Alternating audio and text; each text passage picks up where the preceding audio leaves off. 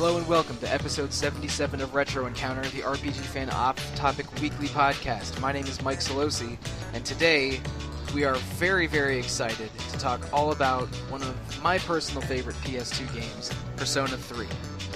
Now, we're doing this for a couple of reasons. Chief among them being Persona 5 is out right now, or at least at the time if you're listening to this podcast, it is out right now. And also because I had a lot of fun recording the Persona 4 episode last year and kind of wanted to do a similar thing for 3. Anyway, I'm here with two luminaries of RPG Fan to talk about the game with me. First among them, Robert Fenner. I'm just wondering if the Dark Hour accounts for daylight savings time. You know, that's a great question, because recording the episodes this weekend, I was very confused by a lot of daylight savings time. We both threw it off. Yeah, because in the UK it's 2 weeks after it happens in the US, and in the state where Derek Heemsbergen resides is the one state in the US that does not follow it. So I had for real? Yeah, so I had a lot. So scheduling that episode and the episode with Derek was this episode and the episode with Derek. I was just so confused between UK daylight savings, Arizona daylight savings, East Coast daylight savings, and it literally changed from Saturday to Sunday. All right, but I don't know how the Dark Hour figures into that, but maybe we can figure out with Robert and also Alana Higgs. Hello. Yeah, I wish we'd have like an extra hour rather than just push it forward. What's more confusing is that you guys get daylight saving time 2 weeks before us, but then when your clocks go back, they go back like 2 weeks before us as well, so you have a weird summer. I wonder if when the clocks spring back or spring ahead, like the shadows come out at 11 p.m. instead. Yeah, maybe. I just remembered that Japan doesn't have daylight savings time, so I think that's ruined my joke. Oh. Well, one of us will have to conduct shady experiments with an evil being from the Cthulhu mythos just on our own. Let's make it happen. Europe or North America, either way. So anyway, we're going to talk about Persona 3 tonight. If it wasn't already obvious, we're going to spoil the hell out of this game as we discuss it in detail. And because it's completely unreasonable to ask anyone to play Persona 3 in a month, that thing is 80 plus hours if you're going in without a New Game Plus. So we're going to have just a special separate episode for it instead of having the regular two-parter. Because any game that's over 70 hours, it's just unreasonable to ask that of a person. So today's a special bonus round all about Persona 3. I have Alana and Robert here to talk about it with me. So where to begin, fellas? Persona 3 is a long, involved game that made an incredible splash when it hit international RPG players. So I guess starting with Robert, I know you've told me off recording several times about your background with the Persona series, but can you give us an abridged version of how much you like Persona and SMT and how you went into Persona 3? Oh, I love Persona a great deal. I played that first game, the Revelations version of Persona 1, back when it was new, and did my best to overcome its arcane and, frankly, horrible systems to just, dive into that world and enjoy its rich soundtrack and unusual setting. Persona 2 duology, it wasn't available completely in English for a long time, but Eternal Punishment really spoke to me when I was about 16 when that game came out, and seeing this sort of subculture outsider take on being in Japanese society and dealing with a demon summoning apocalypse at the same time, I found very exciting. But Persona 3 was a really big surprise, because Persona 2 Eternal Punishment its ending was very final, and shortly after it came out, Kazuma Kaneko and Koji Okada gave an interview where they were saying that they were happy with Persona, but it was over. They were putting a lid on it, and they wanted to move on to other things. And they kind of hinted at doing the Raidou series, which wouldn't come around for another 6 or 7 years. But the Persona 3 team, the Soejima et al., that's basically new blood. That was... Well, kind of. Like, a lot of those guys, they worked as colorists and programmers on Persona 1 and 2. Right, yeah. Sojima in particular, he did like color correction on Kaneko's portraits. And the main producer for the game, I feel bad for forgetting his name. You probably got Hashino? Yeah, Hashino. Yeah, Hashino was he's a fairly new guy. Yeah, he was a fairly new guy, but he does have credits in Nocturne and in some of their other older games as a programmer or script. That's right. I mean, maybe this is my perception of it, but I think of like the Kaneko team and the Soejima team as sort of being just different chapters of the Persona. Oh yeah. Well, in the same way that Persona 1 and 2 were set in a different universe than 3 and 4. It kind of seems like maybe. well, Persona 2 characters do make very, very minor appearances in 3. Well, Very the world minor. ends. The world ends. Well, okay, the so- world resets and then it ends. Yeah. It's yeah, you can see it as separate continuums by different teams with different design philosophies. But as I was saying, when Persona 3 was announced, everybody was like, "Whoa, that's come out of nowhere. That's really exciting." And the world was kind of set ablaze by it. Not as much as it wasn't as popular in the West as it is now, but that was a really big deal for fans of the series and myself included.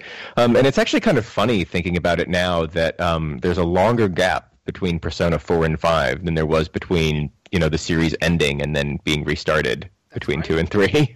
Yeah. 6 years versus almost 9 years. Yeah. But 3 kind of reinvented the wheel, and it codified Persona into the format that it's in now. Maybe a little bit rougher than the latest entries have been, but the framework is there, and you can see that it's been reinvented as this sort of more kind of young adult fiction oriented / school simulation, maybe kind of virtual tourism. Yeah, I mean, Persona 3 does share a thread with the older Persona games, because I think you can basically break down almost all of them as a otherwise normal modern Japanese town starts having unusual supernatural happenings, and then it spins off into a, near apocalypse and a struggle of nihilism versus the human spirit. Yeah, those first 2 games, or the first 3 games that made up the first 2 entries, they're much more in line with mainline SMT in terms of what's happening, whereas 3 and 4 and now 5 is more of this. There's an ordinary world, and then there's hidden things happening, beyond the veil that nobody else can see. Which strikes me as a very more sort of young adult fiction oriented. Yes, yeah. The demons are in the real world, and are very much part of everything happening in Sumaru in Persona 2. At least I'm much more familiar with Persona 2 than Persona 1. Mm-hmm. Same kind of deal. Demons have been brought in through a portal in Persona 1. So. Right, okay. But no, yeah, but you're all right. Persona 3, 4, and I think also 5 have a sort of, there's another world where the demons are, and the young people are the only ones that know about it, and the only ones that can stop it. Where in Persona Seems 2, much more allegorical. Yeah, exactly. And in Persona 2, at least, I mean, demons are invading the real world and killing people. There's sort of more real world involvement in those games. But again, it's different creative teams. And naturally they would have different things. And you're absolutely right. Persona 3 started the framework for what Persona 4 is and what Persona 5 will be soon worldwide. But ultimately, I do think it goes back to that core tenet, a place that seems like it could be a real town in Japan with supernatural things happening. And ultimately, it's almost always about, like, do humans want to destroy themselves or do humans want to survive? Is sort of the answer to the question in Persona. In I think every Persona game, at least when you frame it as if you frame it as Nyarlathotep versus Philemon in the original ones, and then what Nyx is doing and what the final boss of Persona 4 is doing in those 2 games. But that maybe I'm looking a little too deeply into it. Philemon wasn't exactly innocent. Let's put it that way. Right. Whereas 3, 4, and now 5, they kind of seem like there's a little bit more of like a what it means to be a good person as the crux of those games that I think was kind of absent in the first couple. But that's just me. You might disagree. Well, yeah, okay. We probably won't reach a meaningful conclusion on that thread. There's still a lot to talk about Persona 3. Alana, how did you get into the series exactly? You two have scared me. Like, you know so much. Oh my goodness, I'm a relative newbie to Persona, so I did try and so I did try and play 3 FES back when it came out, maybe about a year or two afterwards. I really couldn't get into it, and also tried to get into, on a side, SMT 3 Nocturne, which is brutal, and it's probably scared me a little bit off of the series, but 2 years ago I got PS Vita and picked up Persona 4 Golden for quite cheap, played through it, really enjoyed it, and thought, let's give Persona 3 another go because it's on PSN for really cheap, and probably for about a month to 2 months I played that game solidly, and it sort of fell at a really poignant and particular time in my life where a lot of my feelings and a lot of things going around me had kind of lined up with the game. So a lot of Persona 3 deals with death and grief and how to kind of grieve in some way. It came at a time where I was going through similar, almost like late teenage, like young adult feelings of kind of like, how do I process these feelings and everything? And the game just really clicked poignantly. So like Persona 4 is like the perfect, like technical Persona game so far. 5 may be changing that. As of recording, I'm not playing it, sadly. But I should mention, as of recording, Persona 5 is not out yet in the West. But when this episode gets posted, I think it will have. When I went back to play 3, obviously there was a bit of rewinding to do, but I think playing 4 helped because I knew how to play, and it was more about enjoying the story and enjoying more of the other aspects of the game than 4. And overall, I prefer 3 to 4 largely because, quote unquote, it's a lot darker, to be like really cliche about it, but I like a lot more about it. It's probably my favourite PS2 RPG at the moment. Wow. But, yeah, I mean, there's a couple of others.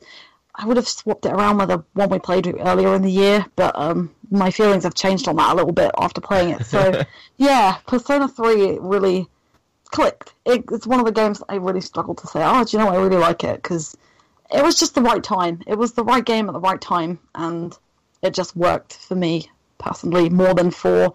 I completely get why people love 4 a lot, and having listened to the 4 episode, it's accessible. That was sweet of you, thanks.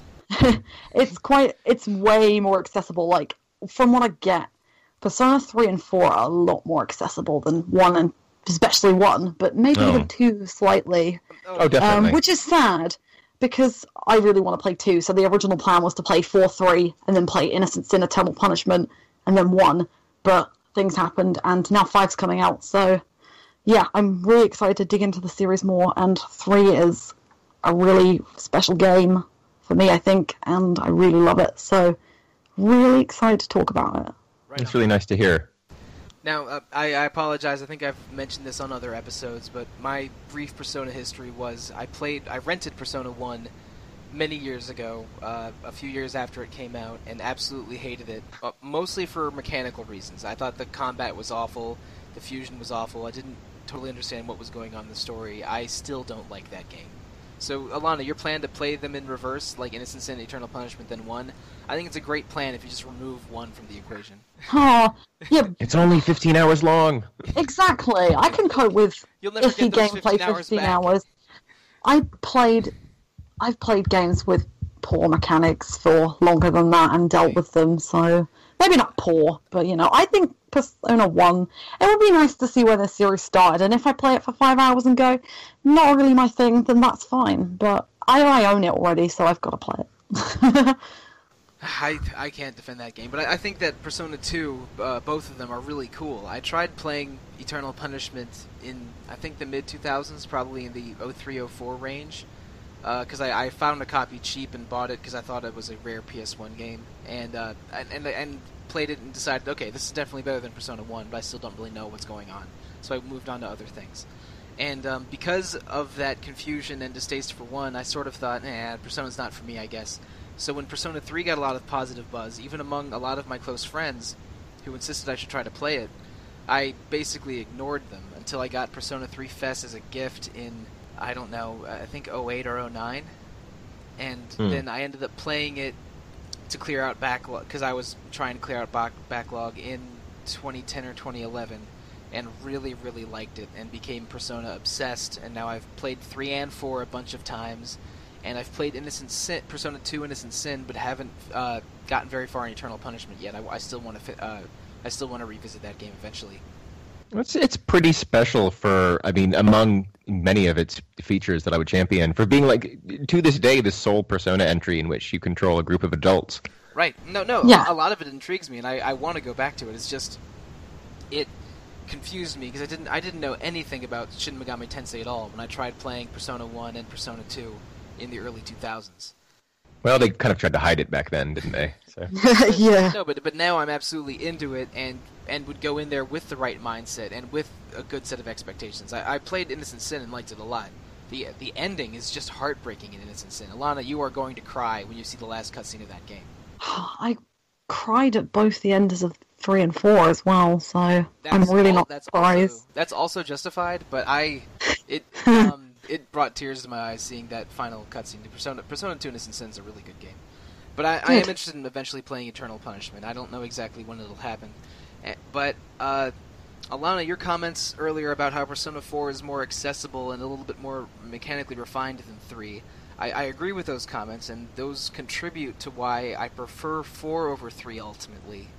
Maybe it's because, I don't know, maybe I just like Scooby-Doo, but I think that the more lighthearted tone of Persona 4 is very successful. I like how the content and nature of the dungeons are more attached to the story and characters than 3. Yeah. 3 is. A couple other things like that, but it is impossible to deny that Persona 3 is excellent, and also was the sort of foundational change to the Persona formula that is going to be carried through to new games. I mean, Persona 3's DNA is definitely very, very present in 4 and 5, and I like Persona 3 a lot. But where to begin from here? One thing that I think Robert and I touched on it a little bit a second ago, and I think is maybe worth exploring. In all of the Persona games, probably including 1, but I don't know as much about that one, the city that they're in is almost a character in itself. Because I would agree, yeah. Yeah. Sumaru in 2, Inaba in 4, that particular slice of Tokyo in 5, and Tatsumi Port Island in Persona 3, all are very distinct settings that are very important parts of those games. So they're quite, I mean, with the exception of Persona 5, they're kind of like contemporary Japan settings that you don't often see. I mean, Sumaru is basically like a Neo-Tokyo, but the smaller town in the Kagecho in the first game, Tatsumi Port Island feels kind of a little bit like Portopia or like Kobe, which, you know, outside of Snatcher and Portopia's serial murders, it's sort of an untapped, different urban environment that we don't usually get to see. So it's a very special one, I feel. I mean, Inaba in 4 is a clear, you know, has a place clear within the Japanese countryside. And Tatsumi Port Island, they even mention in the game, the school and the island were built by the Kirijo Corporation. So it's a very specific view of Japan that is shiny and modern and new, which is, you know, not an accurate view of all of Japan, of course. It feels like a very crafted city, even as you're playing through it. In a way that I didn't feel in Sumaru or Inaba, but like it's big and modern and shiny, but also very Japanese, and felt like, I think you mentioned earlier, Robert, felt like virtual tourism for most of the game, because you're staying in that city and seeing every corner of that city over a 70+ hour playtime. And I wish there were a few more places to go, but I really enjoyed my time in Tatsumi Port City. Yeah. Yeah, and also I'm a little bothered that it seems big, but there's only specific parts you can go. Yeah. Persona 4, you feel like you go through every corner of Inaba. Coming off the back of Persona 2, which opens up a different district of the city every few plot beats, you know, seeing that just everything was open from the beginning in Persona 3, and they really equated to just maybe 1 or 2 screens. I felt like, oh, it's a little bit small, but I still liked it. Yeah, definitely. Like in Gekkoukan High School, you can only go to the main floor and the floor where the second year students are. Where in Yeah. Yasogami High School in 4, you could go to every floor of the school. Just little things like that made Tatsumi Port Island seem incomplete, but I think that the setting is sort of a vital part of a Persona game, maybe even more so than other RPGs where are maybe less dense but more broad in terms of the space you explore. There are a couple of areas that you get to visit in the Dark Hour exclusively, which is really cool, and it's nice to see. One of them's a hotel, isn't it? I think I remember the hotel. The Love one's Hotel. The one I always remember. That's right. I wonder why I'd always remember that one. There's a great bit where you're running along the monorail tracks as well, if I remember, That's under right. the moonlight. Yeah, that's the first one. Yeah, you fight all of the Arcana shadows in order. So you fight Priestess on the railroad tracks, and then a couple stages later you fight Hierophant and Lovers in the Love Hotel. Yeah, that's right. I like those little bits. They're just like little snippets. But otherwise, yeah, compared to Inara, it does feel a bit smaller. Not too fast. I think there's enough there to do. Like, I think the only thing that really changes is when you get to the second half of the game, the secret month of January, where everything, the entire character, like we were talking about the island as a character, well, I mean, the entire city shifts into some kind of base for cult, which basically is worshipping the end of the world, and the entire mood of the entire island just dips down, and you can really feel in that really tight sect that something's going to happen. You're absolutely right, but let's back up a little bit. Yeah, we definitely. should mention that Persona 3 was the Persona game that started the trend of being a student living through a year of high school as the basic framework for the plot. So you're going day to day through a school year from April to January, and you balance your schoolwork and your school life with fighting shadows and demons. And so, like when Alana was talking about the secret month of January, it's when you discover the exact happenings of this end of the world plot. The last part of the game is going through January, waiting to confront this end of the world threatening monster, and as that's happening, an evil cult, that starts out as just as terrorists. Some bad people getting in your way, and they eventually become a sort of a powerful cultist group. So yeah, Persona 3 was the game that started that whole calendar-based gameplay and the conversation systems that you engage with a bunch of your friends and classmates that gets compared to a dating sim often. That was something not present in Persona 1 or 2. That's very much a part of 3, 4, and 5. Minimal presence in Innocent Sin. There's some. Yeah, that allows you to partner up at the end, but no, not nearly in the same way as like the kind of Tokimeki Memorial-esque character building and relationship building that you see in 3. At the end of Innocent Sin, you can choose which party member you like the most at one conversation at the very end of the game. But that doesn't count. That's not really a dating sim. Hey, well, it changes your demon contact. It does. Persona 2 is good for people. We should just do a Persona 2 episode one of these days. Maybe next year. I think we only can do one Persona episode a year. Yeah. So next year we can do a Persona 2 episode, Robert. Right on. I'll be there. That gives you a full year to play it, Alana, or at least play Innocent Sin. Good. I want to do that. So, the one thing that I think is a strength of that calendar dating sim system is that it gives players a degree of freedom by choosing who they hang out with, and what order and what class activities they participate in, and the choices that they make in their day-to-day life, basically lets the player shape the narrative in a way. And of course, there's ways to try to talk to everyone and get a max playthrough. But if a player's going in cold, the experience of Persona 3 will be shaped by what they choose to do and who they interact with in the game. And that feels powerful when you're in it and playing it for the first time. And as such, you meet a pretty diverse cast of characters, both playable ones and NPCs. And these interactions also shape your activity in battle, because certain persona that you summon for your powers get strengthened by the different the different social links you make with other people. So, starting with Alana this time, was there a favorite character, either playable or different social link, that you had that particularly stuck with you in Persona 3? Because there's a bunch of them. There's over 20. There's loads of social links. I guess I'll go with playable character first. My favorite playable character in Persona 3 is Akihiko in both story and gameplay perspective, because, I mean, I will say this now, post Persona 3, he has become a bit of a scapegoat and kind of a bit of a joke, which really winds me up. But his base character in Persona 3, Persona 4 Arena, where he's basically just a muscle He and GA. band. Yeah. Yeah, oh, definitely. Just kind of, the two. But anyway, I don't mind Akihiko's new fashion choices with the shirt. Oh, no. The no shirt, the hood. All that's great, but his personality has changed for the worse, I agree.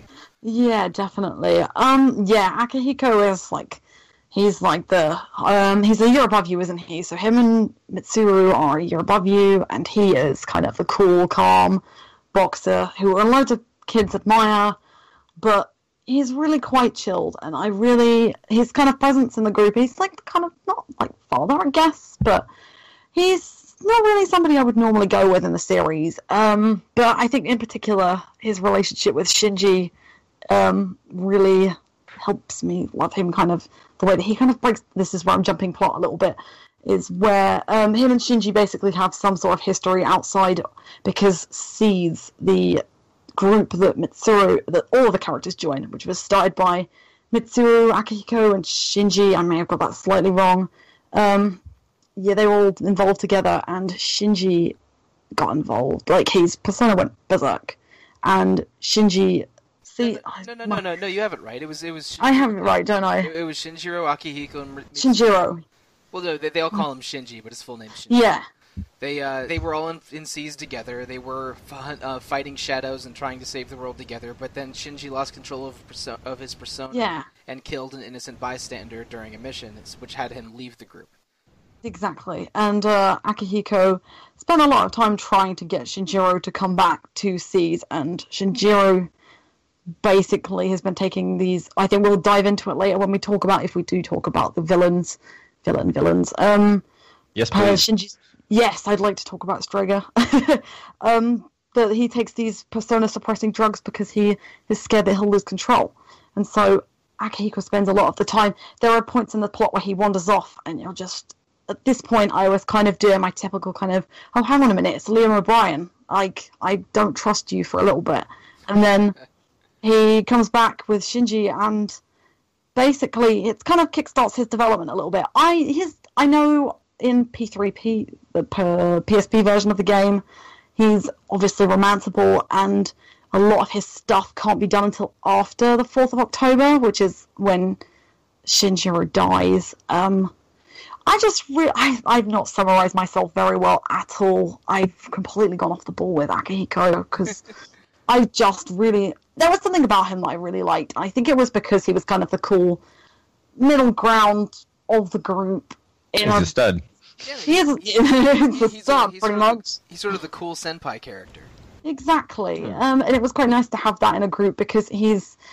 I prefer playing as adults generally in RPGs, I guess. But he's as adult as you probably get in the group, and along with Mitsuru, I also really like his lightning affinity. I think I just really like him. I need to replay this game and remind myself. I agree. Akihiko's really cool. He's useful in battle, and he's like a stabilizing presence in your party.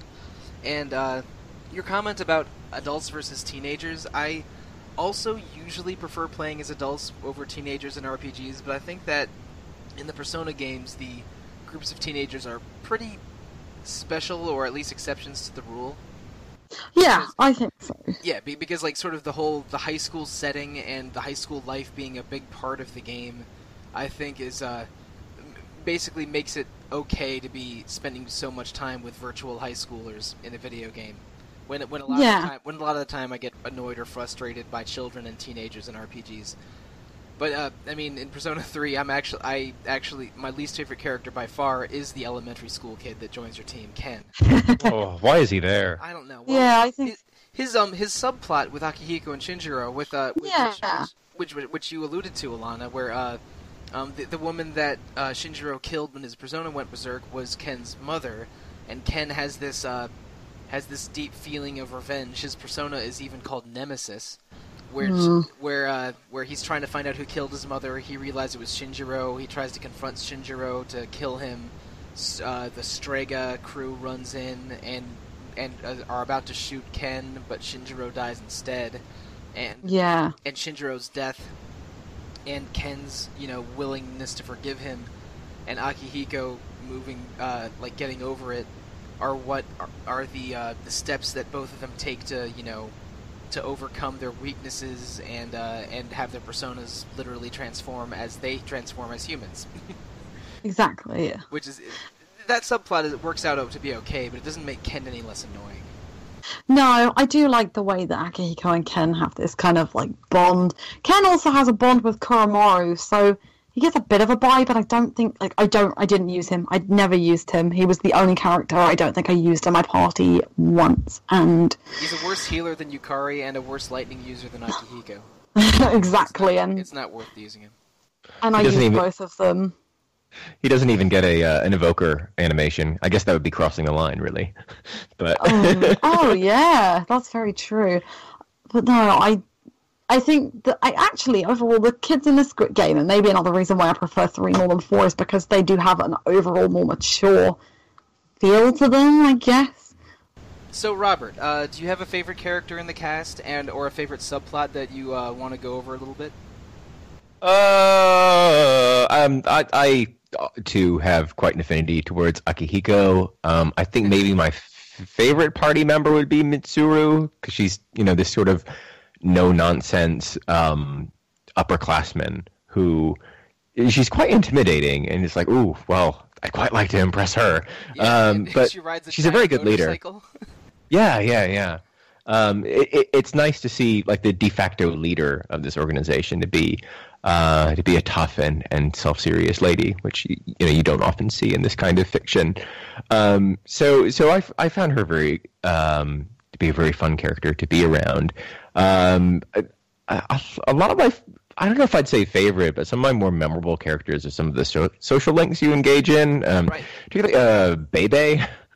Oh yeah, the French foreign exchange student. Yeah, the one who he uses the language all wrong. So he's constantly addressing you with the honorific sama, which is used for the emperor and god. And he's so enthusiastic about he wants to make his cool designs, and he wants you to try them out and sort of be a friend and kind of a cheerleader to him. I remember him being very memorable. I enjoyed hanging out with him quite a bit.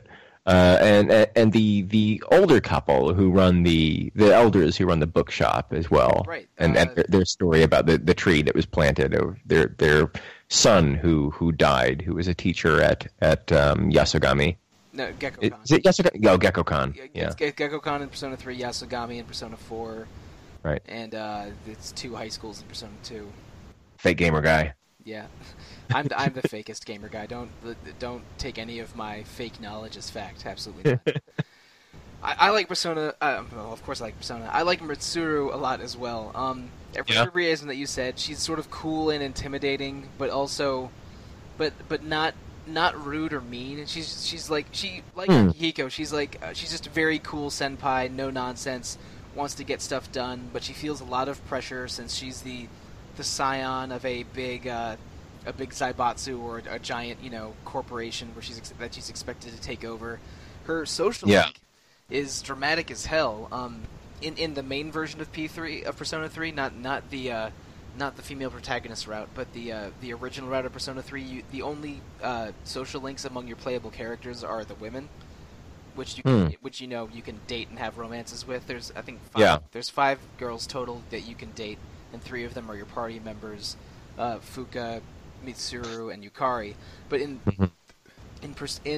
Mitsuru's social link, she has to deal with an arranged marriage and stand up. And stand up to the people that run her corporation, and also like she goes out for ramen with you, and she's never had cheap food before because she's so aristocratic.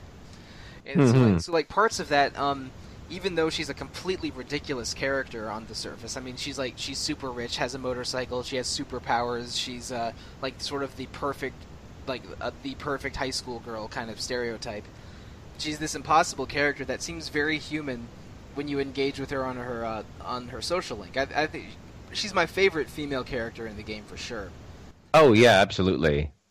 I like how she clashes with Yukari, because it seemed like a genuine relationship between two girls. Like in high school, two girls that aren't friends maybe will dislike each other for petty reasons and not be able to get along for reasons just because like teenage girls have different kinds of friend relationships than teenage guys do. And so, like, watching Mitsuru and Yukari be sort of slightly jealous and disliking each other in a way, because, like, first of all, Yukari blames Mitsuru's corporation for the death of her father, since Yukari's father was a scientist that worked in the Kirijo group. But, like, the way that, when you see them individually, how Mitsuru will be like, man, how does Yukari be so stylish and make everything look cute? And Yukari's like, man, why is Mitsuru so perfect? And them having this petty jealousy at each other that they eventually overcome and become close friends. That seemed a little bit more like a real relationship between two teenage girls than I've seen in a lot of games. I couldn't really say myself. I wonder if Alana can weigh in on that. Oh, well, I'm not. I mean, I'm not really the right female to ask, I would say. But just seeing them in the game reminded me of how my sister would be very catty, like alternatively very catty and very positive about her different female friends in school. And it's like, this feels more like a relationship between two women than a lot of other stuff I've seen in the game. The way you've described it just kind of reminds me of, I don't know, like being 18 and going to goth clubs and meeting people like that. Yeah, I think so. Although, but if I have a favorite playable character, for obvious reasons, it's Koromaru, the Shiba Inu that joins you, who's just the best. He's an excellent video game dog, as we talked about last week. He's a good boy. Yeah, he's a good dog. He's a good dog. Jumping back to Yukari and Mitsuru, I suppose they are quite realistic, but what I really like about Yukari is probably my favourite female character in the game, in that she is almost like the anime trope of kind of the stylish popular girl, but actually she is really not that. And even though she's got the obvious insecurity, kind of like I'm outwardly confident but inwardly really not and have lots of problems, she develops really well. And I remember thinking, oh, I don't know whether I'll like her because she's kind of just a bit sporty and a bit like, I don't know, her banter with Junpei kind of, I don't particularly like rude to Junpei. She is. Stupei, exactly. And, I'm not really a massive fan of Stupei either. But and quick aside, one reason why I don't love the answer portion of Persona 3, which is the small sort of sequel that's included in the FES version of the game, is like they turn up Yukari's meanness to 11. They destroy her character pretty much, don't they? Remember playing. Yeah, like she starts out a little rude to Junpei, but just sort of eventually just softening towards everyone in the game in Persona 3, and she is just awful to everyone in the answer portion. Yeah, it's supposed to be a way of hiding the fact that she misses the protagonist, but it's not very well done at all. Sorry to interrupt, but it also in Persona 4 Arena, she becomes an actress for the Pink Ranger in Persona in the Persona Universe's version of Power Rangers. So of course I like Yukari. Of course I do. She gets bonus points for being an archer as well. I've got a soft spot for archers. Cool. Mitsuru is, again, she's similar to Akiko. She fills the same role as he does, but she is kind of like the group leader, essentially. I like how, again, this is the same with all the characters. They're like outwardly one thing and inwardly the other. So Persona 3, and again, another reason why I like 3 more than I like 4 is because more of the characters in 3 are outwardly something. They're like anime tropes, but then inwardly, then they're like either the opposite or they have some other big problem that kind of inverts those tropes slightly.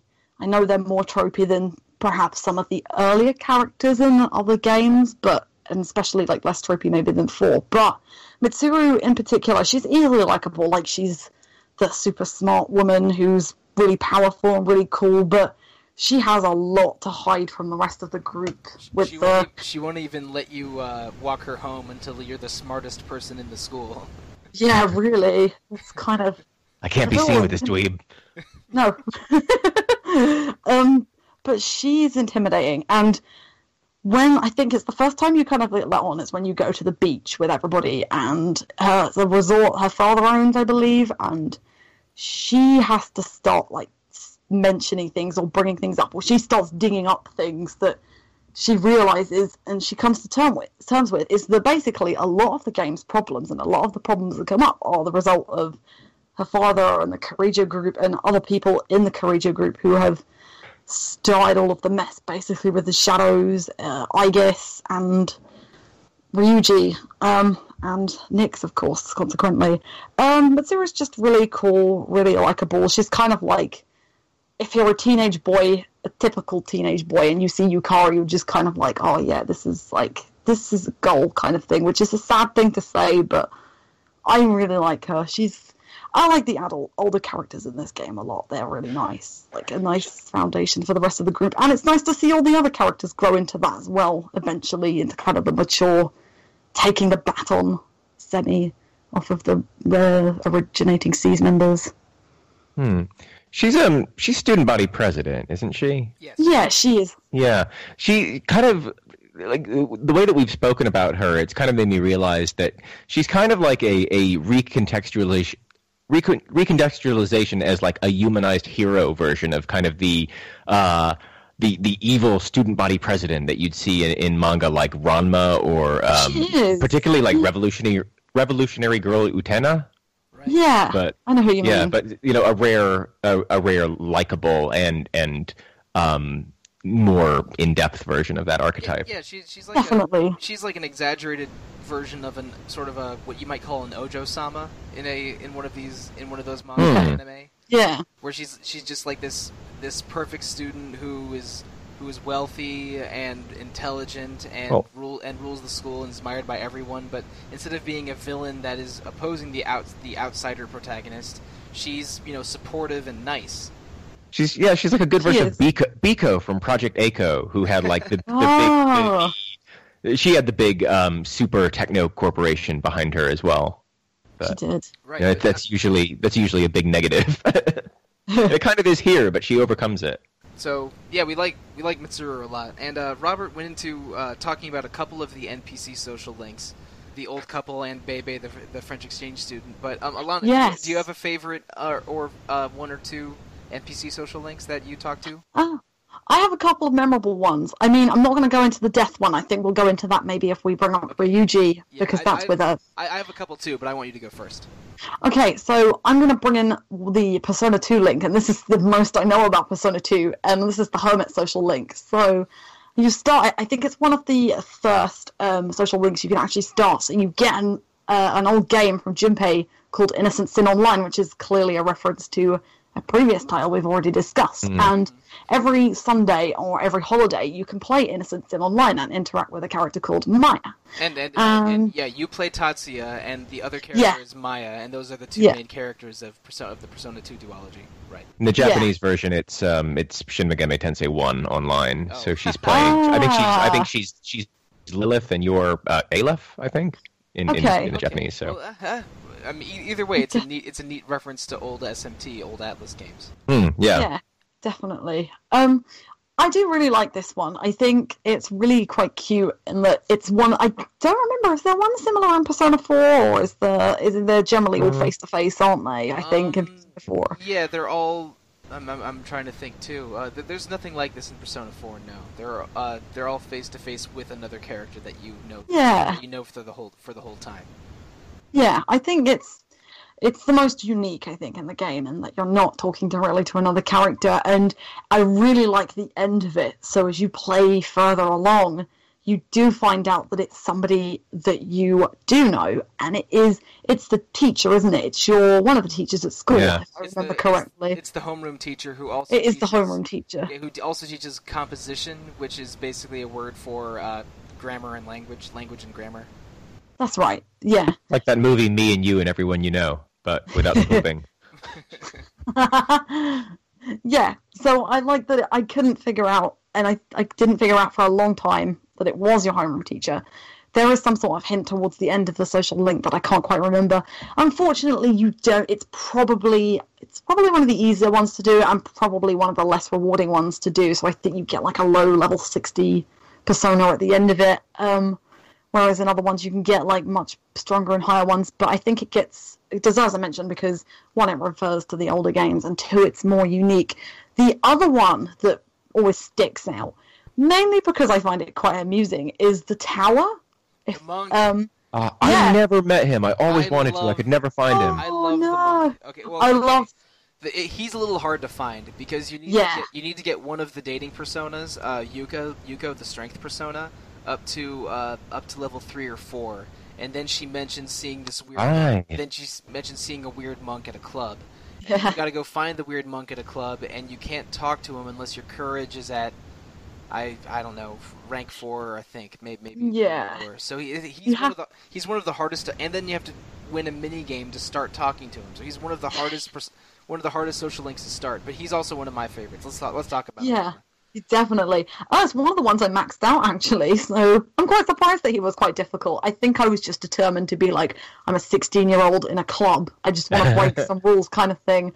But Mutatsu, I think his name is, so he's like he's a monk. He's a cynical, kind of depressed man. He's a hard-drinking, hard-smoking monk. Oh, yeah, he is.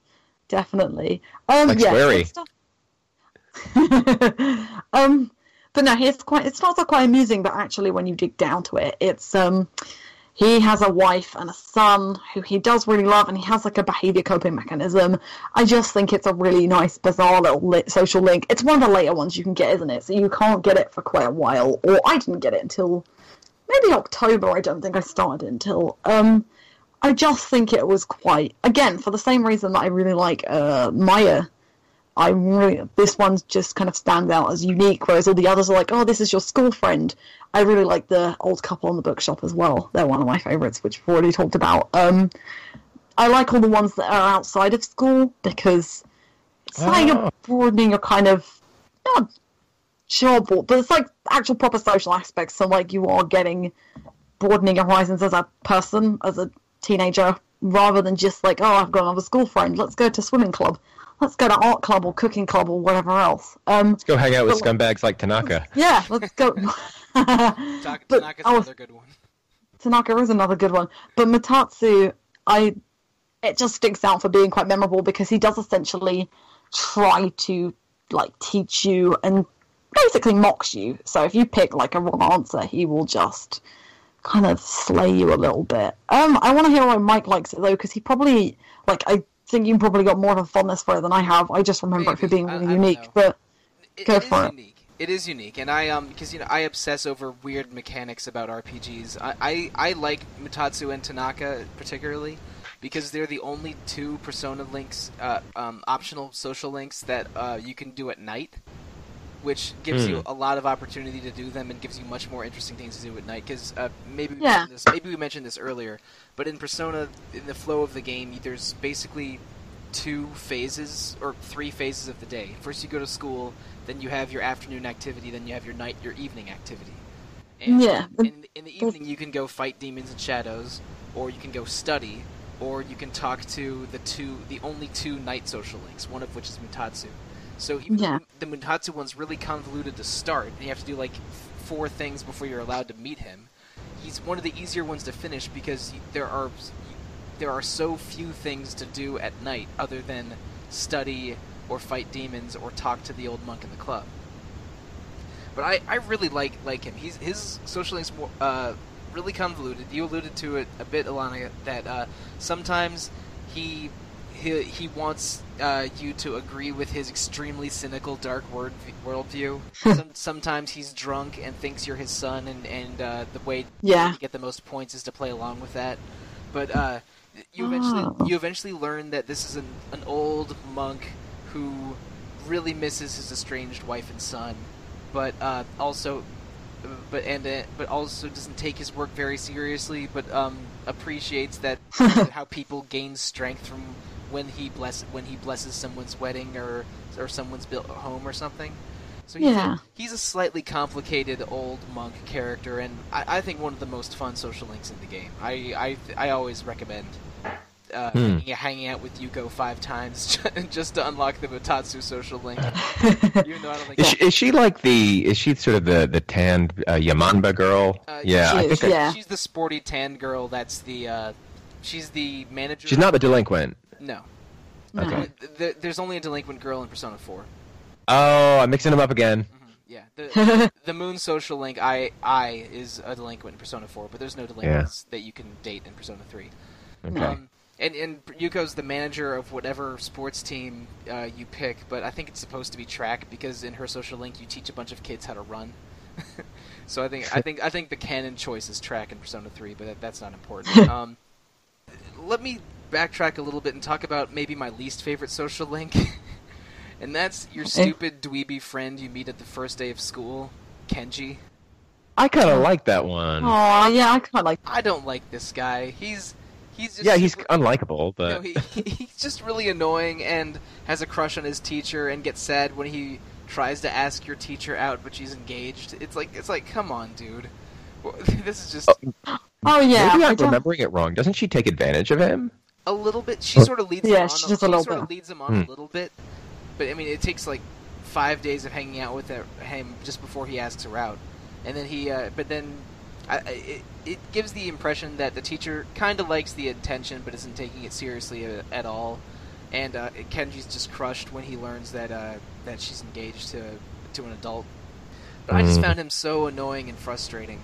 It's like, man, why can't I hang out with Akihiko or Shinjiro or walk Kuramaru instead of to hang out with this idiot? You can hang out with Koromaru. You don't need a social link for Koromaru. That's true. Actually, you can take him from walks, but only in the Fest version, and he's a social link in the female protagonist route in Persona 3 Portable. Yeah, I don't want to date anybody. I just want to walk the dog, to be honest. So dating Akihiko and Shinjiro is fun in that game, but I don't like the Ken social link in that one. The one other social link, the NPC social link I want to talk about is the Sun social link, which is another one that's a little convoluted to find. You have to get the. Oh yeah, this one is. Yeah, you have to get the Hanged Man social link up to a certain level, and that's the little girl, and then you meet this guy in the park who has a terminal disease and he's dying.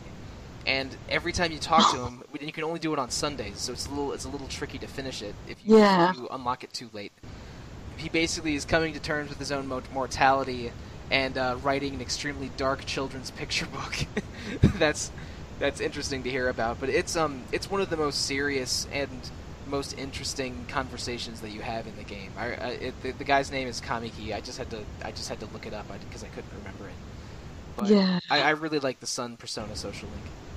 Yeah, I'd forgotten about that one. That one's really sad. I really like the little girl social link as well. So I think I tied the two together.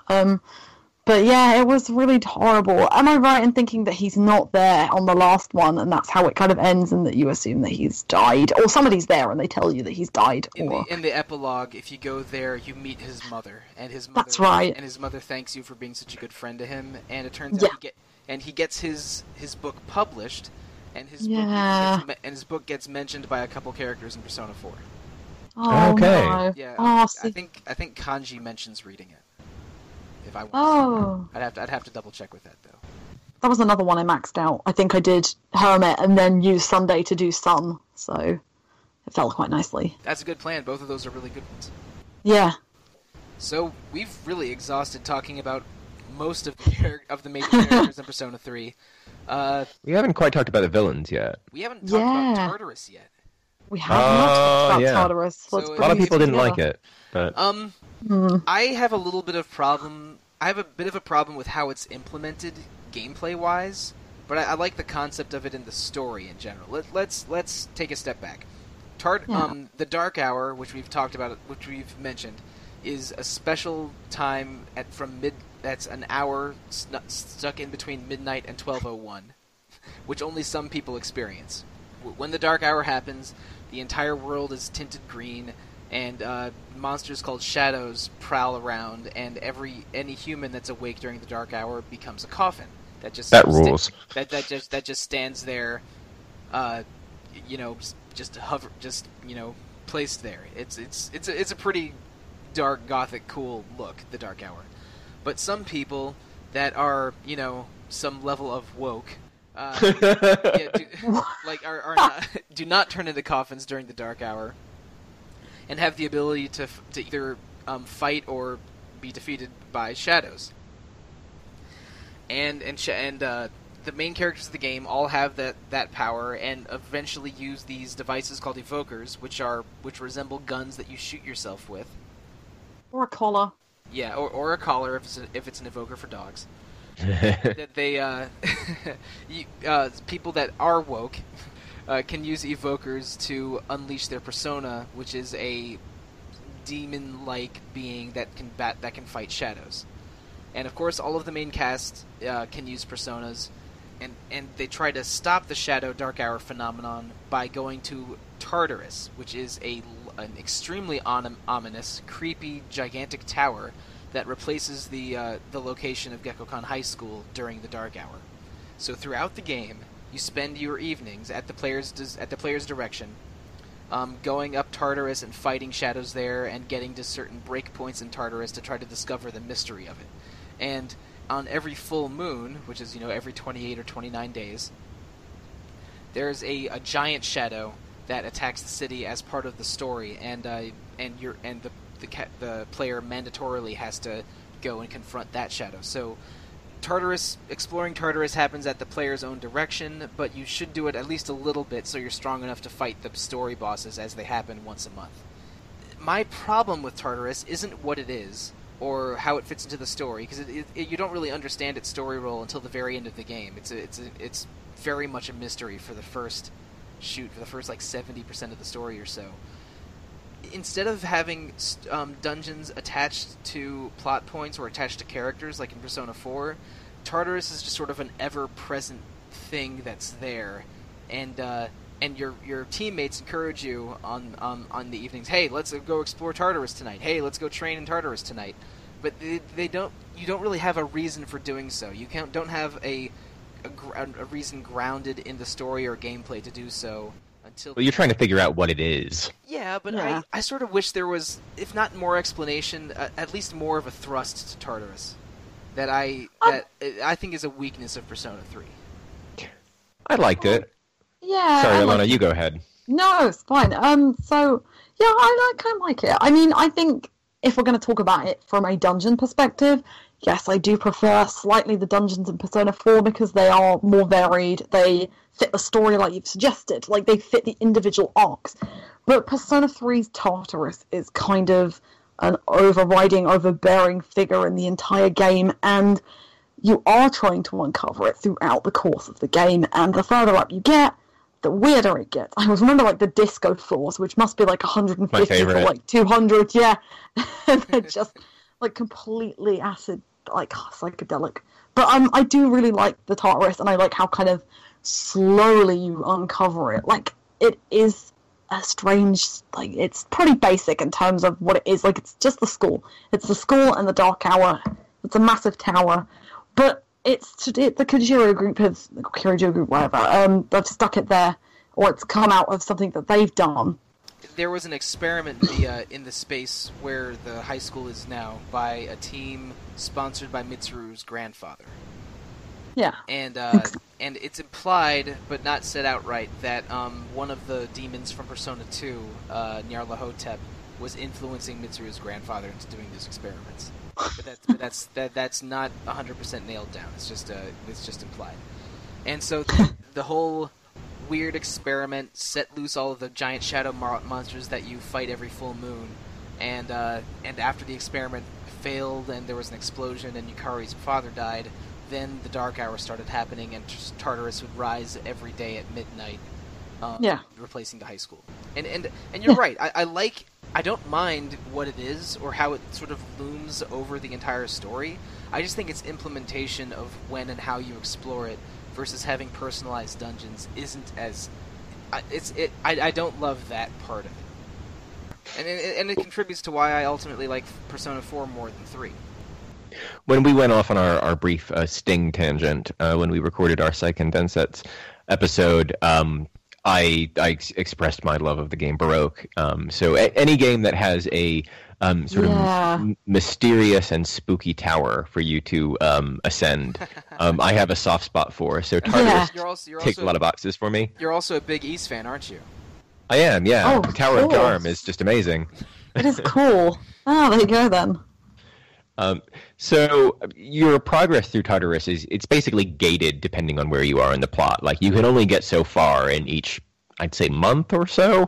But each time you access a new area, I mean, you're given this new biome. Like, for example, like Alana mentioned, the disco floors, which are my personal favorite. But each time you go up a floor, another individual track on the song comes in, and eventually this sort of minimalist kind of industrial ambient track sort of kind of booms into like this very kind of dramatic feeling, sort of epic the higher that you get, and that flicked a switch in my brain somewhere that made ascending very pleasurable. It's also cool that your support character Fuka lets you change the music at your own if you want. So and the music that she has comes from Persona 1 and 2. Oh, really? What is this? What is this in Fez or? No, it's in Fez and portable, but not the original. I think you have to. Press, You press square when you're exploring Tartarus, which is the call Fuka button, and mention you want to change the music, and one of them is a very nice remix of Maya's theme from Persona 2. So I sometimes went through the Tartarus playing that. I never played Fez, and I only got halfway through Portable, so Fuka's a techie girl, and her persona is sort of like a control panel that she helps you explore Tartarus and improves your mapping and stuff as you go through.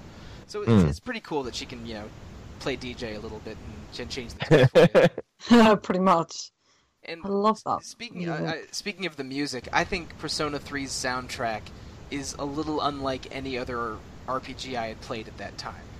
Oh yeah. I mean, how many other RPGs before then incorporate pop and hip hop and weird Japanese English into the soundtrack than that? I mean, maybe you have a good counterexample, but I certainly can't think of one. I know that there's another example, and I can't think of it off the top of my head. But I was. I mean, to me, the signature Persona 3 song is the main battle track. Baby, baby, baby. Baby, baby, baby, baby.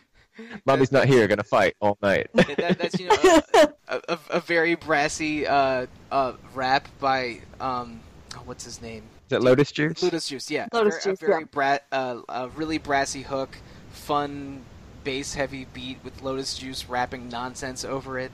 It's great. It's great. It's entertaining to listen to either on its own and in battle. And I can't think of any other RPG that had a key track like that in it. It was a bit of a shock to me, and I kind of love it. It was. You can see its influence now. I mean, I guess the most obvious, like Xenoblade Chronicles X, but also the Final Fantasy 13 and its sequels. They started introducing the vocal tracks then, so it's something that we're seeing more and more of. But vocal tracks, sure, but vocal tracks just like when you're walking around town or fighting. That wasn't really seen before. I mean, just energetic hip hop, and weird Japanese hip hop as a key battle track is something totally new to me. And and a lot of very pleasant pop vocal tracks are most of the town music, and a lot of those are great too. But Persona 3's soundtrack is very eclectic and fun, and like you said, influential. I totally agree. I like it a lot. It's fitting, isn't it, for a kind of off port? It's a port island, and sometimes it's a little bit, it's not like walking around any city or any like port. There's quiet areas, there's areas that are graffitied up, there are posters. You've got like Persona 3 is a nice soundtrack to listen to when you're walking through a really busy city. I think I really like the particular track that always sticks in my mind is the music that plays in the dorm. I think it's Irritodisation. I love that piece. I love That's a it. great It's one. probably my favorite So piece of the stupid. game. Yeah. There are some really cool, like, I really particularly like the final boss theme as well. I mean, it's a really cool remix of the Velvet Room theme Right. with some nice choir in It's it. called, as well. I think it's called Ballad The for the battle for everyone's souls. Yeah. and they also incorporate the opening one of the opening tracks. Shoot, why can't I think? Burn My Dread. Yeah, Burn My Yeah. Dread into the does. battle track as well. A different version of Burn My Dread is the opening cutscene song in Fess. I like original that. Persona 3, but in Fess. With some Lotus Juice rapping as well. Indeed. More Lotus Juice. They change a couple of the tracks between Vanilla Persona 3 and Fess and the girls' route in Persona 3 Portable. And one of my favorite pop tracks in it is the day-to-day school song in the girl route. It's called Way of Life, and it's so pretty and cute. And it replaces one of the pop tracks that you hear at school all the time. So that was a pleasant change when I replayed the game on Portable. But the whole soundtrack is super interesting and definitely worth listening to, even if you don't want to play Persona 3 for 80 hours. Yeah, I like how they continue the theme. So 3 is mostly hip hop, 4 is probably more pop, and 5 is acid jazz. So you can't really go I can wrong. vibe with that. I can vibe with that. And quick aside to a different Persona spin-off, Persona Q, the dungeon crawler 3DS game, which is I think the only Persona game that's out on a Nintendo system. That's right. Yeah. Yeah, it At the is. very beginning, you choose whether you want to have Persona 3 as the main team or Persona 4 as the main team. And they all join you eventually, but you have to pick one at the beginning. And depending on which one you pick, you get a different remix of the battle theme as you play through the whole game. And Oh, really? Yeah, Okay. Oh, yeah. The song is called Light the Fire in the Night, I think. I might be getting one of the prepositions wrong on that. But the P3 remix of it is a little bit harsher, with more guitar and sort of a sort of a heavier drum in it. Lotus Juice raps in both versions, but but the hook is a little harsher and darker and has the Burn My Dread vocalist on it. And the Persona 4 version has more brass, is a little bit poppier and peppier, and has the opening video's Persona 4 main vocalist on it. And Okay. it's really fun listening to those two versions of Light My Fire up in the Night, and just because each of them try to convey the tone of Persona 3 versus Persona 4, and it's just great. I love. I haven't I played love Q both of these yet. games. no, neither Q's- have I. Q gets rough, especially towards the end, and the characterization for both the P3 cast and the P4 cast is weak. But That's what's turning me off. But Yeah, as a dungeon crawler, it's all right. And I, even though it got challenging, because I had never played an Etrian Odyssey game before, it was a bit of a struggle getting through the last 30% of that game or so. But I did finish it, and I really liked the music and a lot of the atmosphere of that game. So maybe we should talk about Persona 3 some more. It's alright. We were going to branch off to the villains, weren't we? So we started on Tartarus. Then we should go to Strega. So I think we will go with that. I think Robert seems to voice some interest in Strega. I think Strega is a very, very smart move. When you have a story with these heroes that have these special powers and can move around at night, it only stands to reason that there should be, a group with the same or similar powers, but with a different set of ideals. And Borscht is walking on the keyboard. Hopefully, he's not going to disconnect us. Okay, he's fine. Again, Sorry, folks. Regular podcasters may know this. Borscht is his cat. So it's coming back from that. It's fun to see this group that they're using their powers for no good. They kind of got kind of like hedonism as well as nihilism combining with their own angst and understanding of this power that they're wielding, and it's not something that's really seen in the series. I mean, the earlier Persona games, they had some villains who were wielding personas, but it wasn't really talked about in the same way that it's talked about with Strega and Persona 3. And wasn't really brought back for 4. So, well, yeah, I mean, that was me very ineloquently talking about why I think Strega are interesting.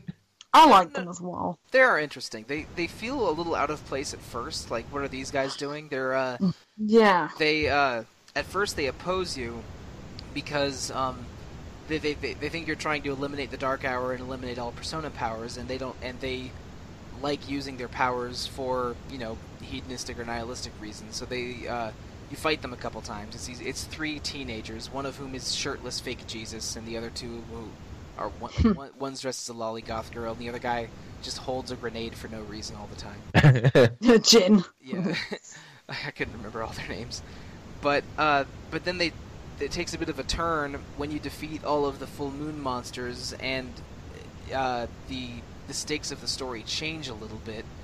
They decide to start welcoming the end of the world that's impending, and and become these cultist leaders, which we talked about a little bit before. I think they're interesting villains. I wish they were a little bit more present, because you only see them once a month, which is like once every 8 hours or so. And it's you don't even really they don't even really become antagonists until maybe halfway through either. Yeah. So, but they're interesting characters, and I don't dislike their role in the story. Perhaps the only one who gets perhaps more attention is Chidori, and that is by ways of Junpei and his relationship with her. Yeah, which we haven't really talked about Junpei yet, and that's his major subplot. Yeah, but then I say I like Strega a lot. I like the way that they almost do a kind of Death Note, in that they build up an entire cult digitally, don't they? They do it online. A lot of their work is done online, I believe, and they're also, what we didn't mention is that they're artificial Persona users, so they are products of the Kirijo group. The drugs that they're given is the same drugs that Shinjiro gets, and is supplied by Shuji Akutsuki, who also, I believe, works for... yes, he does. Oh, yeah, he's the director of Gekkoukan High School. Yeah, that's right. He's the advisor. He's the advisor to the C's group for most of the game, until he takes a bit of a character turn around the 3/4 mark. I remember thinking he was shady the whole way through, and then remember getting excited when he was shady. Don't trust those puns. Oh no, yeah, pretty much. So they set up a lot of the issues. Like you said, I think the first time they pop up, really, the most important time they pop up is when you capture Chidori, and then they react by trying to get Ken and Shinjiro to basically turn on each other. And then they sort of kind of pop up a little bit more on and on from there. They kind of disappear after that, and then reappear in the secret month of January, where they basically are waiting for you at the top of the tower. The two remaining members, because Chidori is hospitalized or dead at this point. So I think the minute they turned up, I knew that when somebody who turns up, like, who looks a little bit like Jesus, or like the supposed image of Jesus turns up, it's just always a little bit like, sure, something's going to go wrong, or I'm sure something is not right about this. And like, compared to this is where I'm going to sound like a terrible person. Compared to Persona 4, I cannot stand the villain of Persona 4, and I really dislike that twist. I really do not like it. I don't like him, but I like the twist and what it's trying to accomplish. So we're going to agree to disagree on this one. I think there's a little bit too much of like evil for the sake of being evil in P4 that I didn't find as compelling as I did some of the previous villains. But I don't think he's bad per se. I mean, he has an antisocial personality disorder, and when the main villain of Persona 4 was talking about the candidates for Persona powers, she mentioned that he was full of emptiness, and like that's one of the things you read about serial killers, that they can't feel anything unless they're killing or causing chaos. So it's. I mean, the main villain of Persona 4 is a sick bastard serial killer, and who manages to hide for most of the game. I don't buy the redemption. He gets imprisoned, and then sends a message to give you a clue for who the villain is, and that's the end of Persona 4. His redemption arc, quote unquote, in the later Persona games, I don't buy 1%, but Side games don't exist. I have a lot of affection for Persona 4 Arena in particular. Well, Persona Q and Persona 4 Arena, but I'm not. They play excellently. I'm not going to defend the story stuff that they do. The fighting games are really fun. They do play really well. I really, really like the fighting games. Even the reinterpretations of the Persona 3 cast with older Koromaru wearing a hoodie and Mitsuru in that fetching cat suit and mink coat, and Yukari as the Pink Ranger, and Junpei as a baseball coach. Yeah, he's a little league coach. It's like I am 100% on board with all of it. No, I think Strega are a stronger antagonist group overall.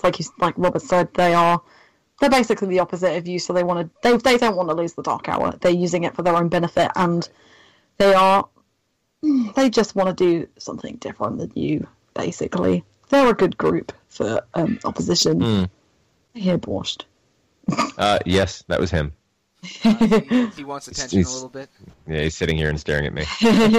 But I do like the way that they go along with the kind of Ryuji's. So Ryuji is a kid who turns up sort of midway through November. He's just a transfer student. I like the way that they go along with his kind of, not his idea, but like the revival of Nyx, basically. I like the way that they use that for their own personal gain. Or like just for the hell of it, almost. Also, it's an interesting thing, both in Persona 3 and Persona 4, your protagonist is mostly silent, but does say things in battle. But the voice actor for the protagonist ends up being a traitor/villain. Every time. At least in those two cases. I don't know if it's going to be like that in Persona 5, but it's an interesting choice. But the Ryuji character is really fascinating because for the first 60% of the game or so, you're periodically visited by a mysterious child in striped pajamas. Pharos. And he just is he's a manifestation of one of the hidden things in the protagonist. And then when you defeat all of the full moon bosses, he gains a full human form, and that's Ryuji. And it's unclear at first, both to the player and to Ryuji himself, that Ryuji is a harbinger of the goddess of night from Greek myth, Nyx, who is a representation of humanity's you could say sense of nihilism or the humanity's will of self-destruction. She's kind of like a supernatural force of nature here. She is in Greek myth as well. I mean, Nyx isn't like throned gods or goddesses. She's like from Hesiod. What is it called? Hesiod from Theogony. She's just a force that brings life together, like Chaos and Erebos and the non-Cupid version of Eros. So like Nyx is a representation of sort of emptiness, and is the consort of either Chaos or Erebos. I forget which, but yeah, it's a representation like Nyx. The apocalypse that's happening in Persona 3 is Nyx descending on the world and ending humanity because they I think some interpretation of humanity wanting to die. Am I misremembering that? No, I think that's right. That's pretty much right, I think. And because in Persona, it's not really Nyx's fault, and it's definitely not Ryuji's fault, which makes it such an interesting climax. And Ryuji is if anything, a depressed apologetic harbinger when you speak to him on December 3rd, and then he comes back on December 31st, and the player makes a choice whether to either let the world end or fight the end of the world, and you get one guess as to which is the true ending. It's funny that they let you choose. Yeah. But I think it's an interesting choice that the developers made to have a character like Ryuji, who's this unwilling harbinger of the end of the world, and Strega as a group that welcomes the end of the world. It makes for a very dark, confusing, interesting last several hours of gameplay. And that when you talk to Ryuji, that's also when you find the true purpose of Tartarus. Tartarus is where Nyx will first come down, and to confront Nyx, you have to get to the very top of Tartarus before January, what is it, 29th or 30th? I forget the exact date. 31st? It might be 31st. Yeah, Yeah. I think it's 31st. Okay, they don't do it. They don't do it by full moons anymore by then. No. But yeah, it makes for a really cool end game, and if you're not prepared for that final fight, you can get wrecked pretty hard. You really can. It's a really long one if you're not. Even if you are prepared, it's really long. He goes through 13 forms for the first 13 Arcana, ending on Yeah. death. Yeah, he does. It probably, even if you're fully leveled up, it's probably going to take you half an hour, like 40 minutes. It's very cinematic. You really got to It be is level 75 or so. It's which is a lot of levels. That's a lot of time in Tartarus. That is a lot of time in Tartarus. It's really, I Monad. like. Yeah. Or if you find Monad, the secret room in Tartarus, which happens if you defeat the wandering death boss, then enemies give just stupid amounts of experience in Monad. That helps a lot to getting to the end. But it can be a pretty rough end game.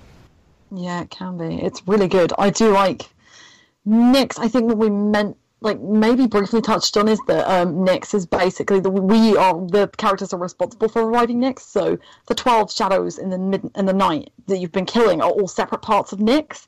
Right. And so as you've killed them all, you've basically released the seal on death, which is why Ryuji pops up after the final social link with Faros. And so he is. Pharos is a social link that happens naturally throughout the game. You don't have to seek him. He's the death one. So he happens once a month, I think, or at least a little bit more frequently than that. But yeah, once you've killed all 12 of the Moon Persona, then Nyx is basically coming down. And originally, the Karuja group, the Mitsuru's grandfather wanted Nyx and they embraced the kind of death that she was going to bring. And so this is why Yukari's father died, because he wanted to stop that, and that's why Nyx split into 12 or 13 different shadows. And Ikutsuki, the advisor of the group, is guiding the heroes to defeat all these shadows and revive Nyx, when really what Yukari's father wanted is to ignore those shadows so that Nyx never arrives. And Ikutsuki, you find out Ikutsuki was really working for the evil all along. In where is it? I think November or maybe late October. Yeah. The full moon shadows are still sucking out souls, though, huh? So they are. Yeah, right? Exactly. Yeah, there's the whole apathy. They're the cause of apathy syndrome. Yeah, apathy syndrome is from the beginning of the game through to the end. You find random people that are sort of just wandering like empty husks around town. And that's because those were people that have persona potential, got caught in the dark hour, and then had their souls eaten by shadows. I like how in the first part of the game, it's like maybe one person per night that you see, and then by the end, it's pretty much, the whole town. There's multiple people in every space you can walk to that have apathy syndrome. Yeah. Oof, Persona 3 is a hell of a thing, isn't it? Heavy.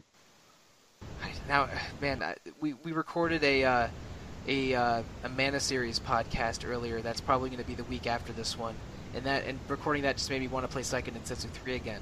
And this thing, and talking about Persona 3 with you guys has me wanting to fire up the PSP and probably replay the girl route on that, because, man, Persona 3 it's a long, involved, dense game, but it is really satisfying and fun. Yeah. I say that, and I like Persona 4 more, but Persona 3 is awesome, and I don't want to take anything away from it. Well said. So, is that it? That was the thing. I think we're hitting. That's the it.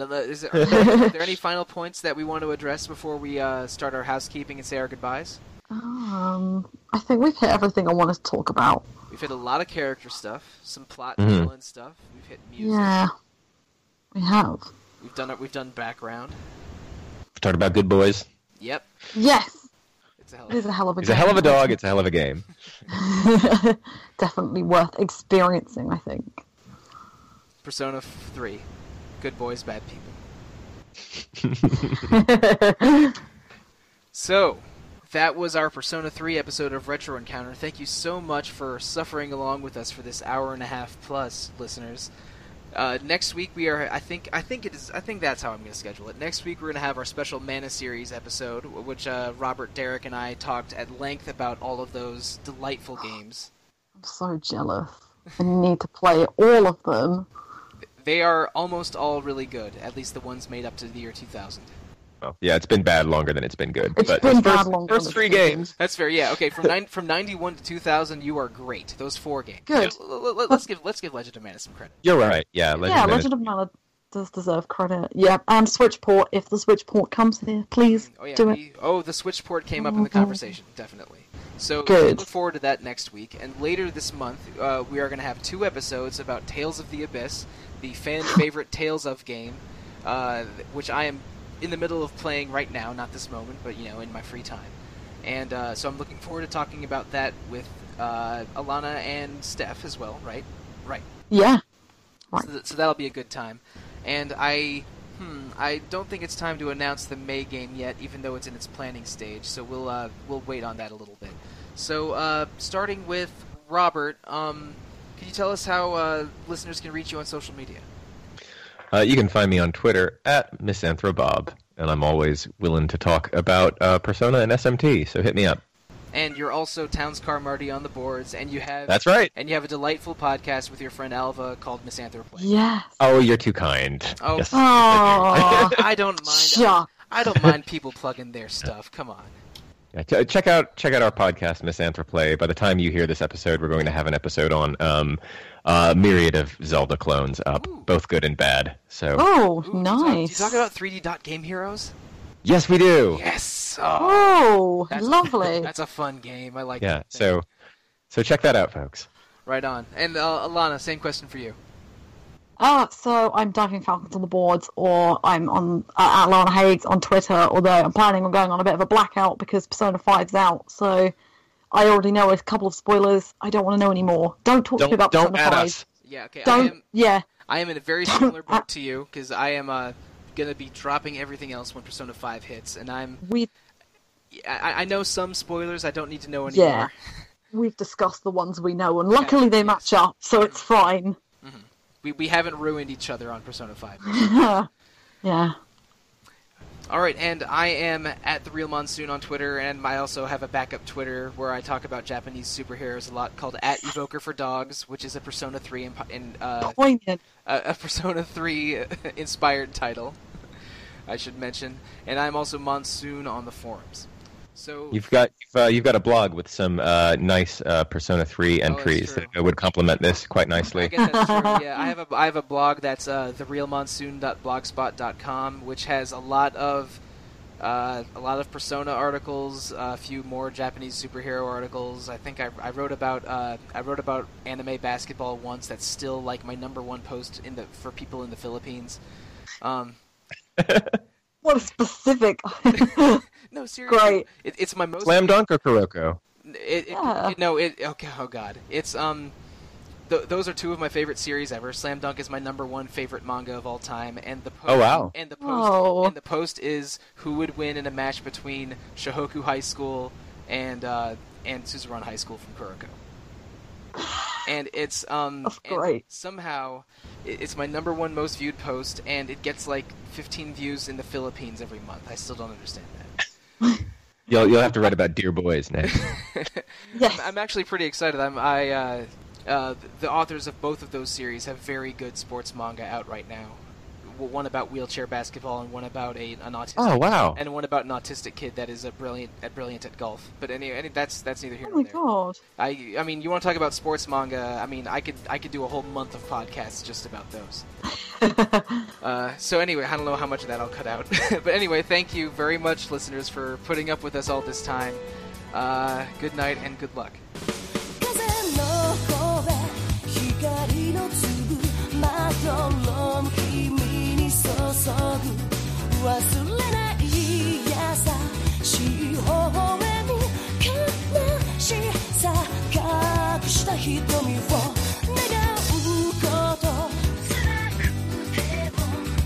立ち向かう勇気君にもらっただからゆくれ夢の中待って会えるよ共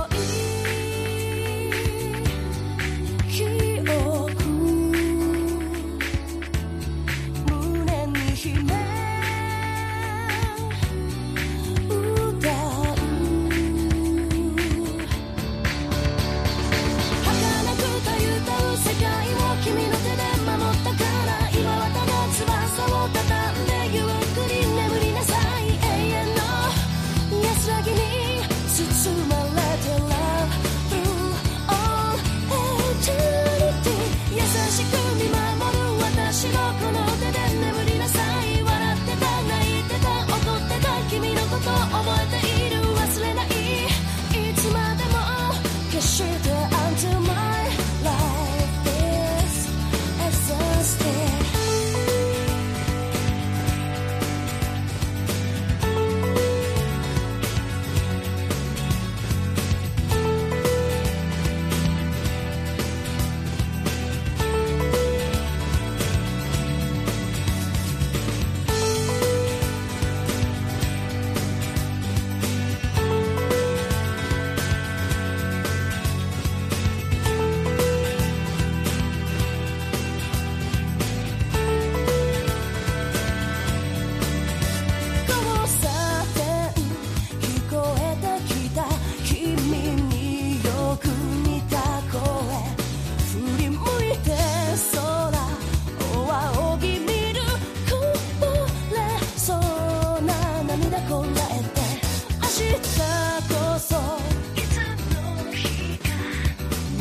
一度君に会えると信じ一人迷い雨の